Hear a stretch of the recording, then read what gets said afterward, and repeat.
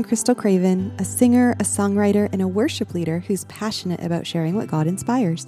And this is your weekly devotional.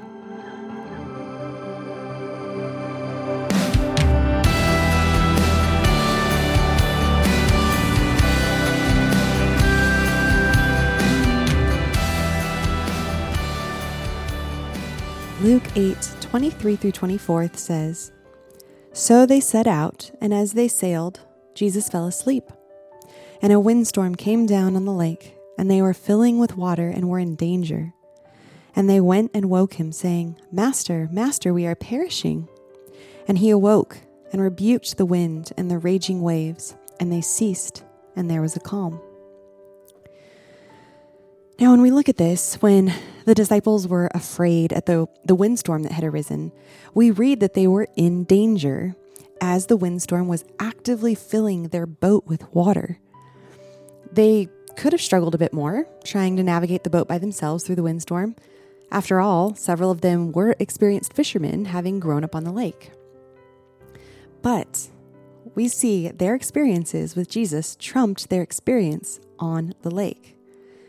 The disciples had been following Jesus and had seen the things that he was doing in their lives and in the lives of others with the authority that he regularly displayed. So they turned and called out to him, their personal teacher and their leader, when they had found themselves in this need.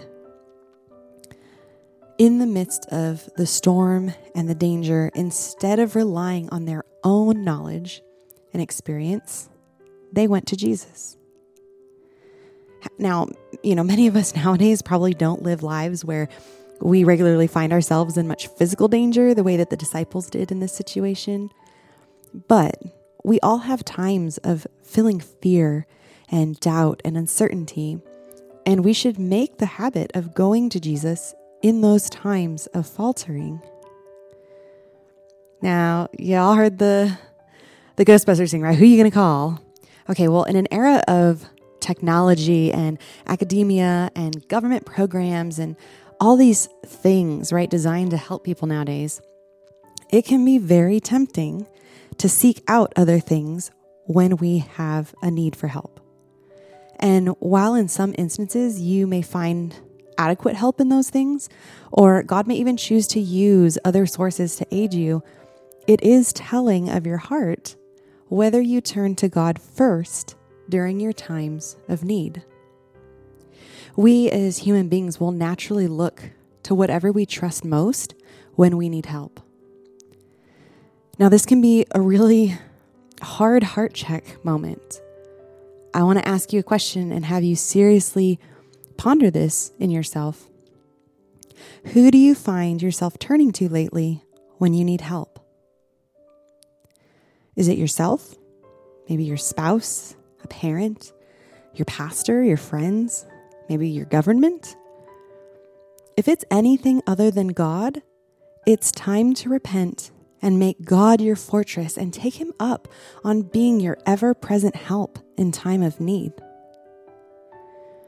Now, think on the experiences that you've had where, God has met you and he's been faithful to help in your situation.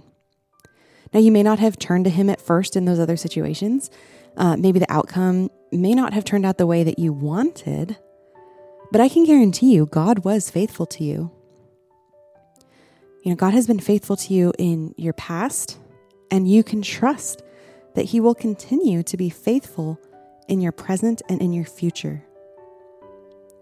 When you are in danger, or even when you're not in danger, but you're feeling fearful and you need help, I encourage you, go to Jesus first.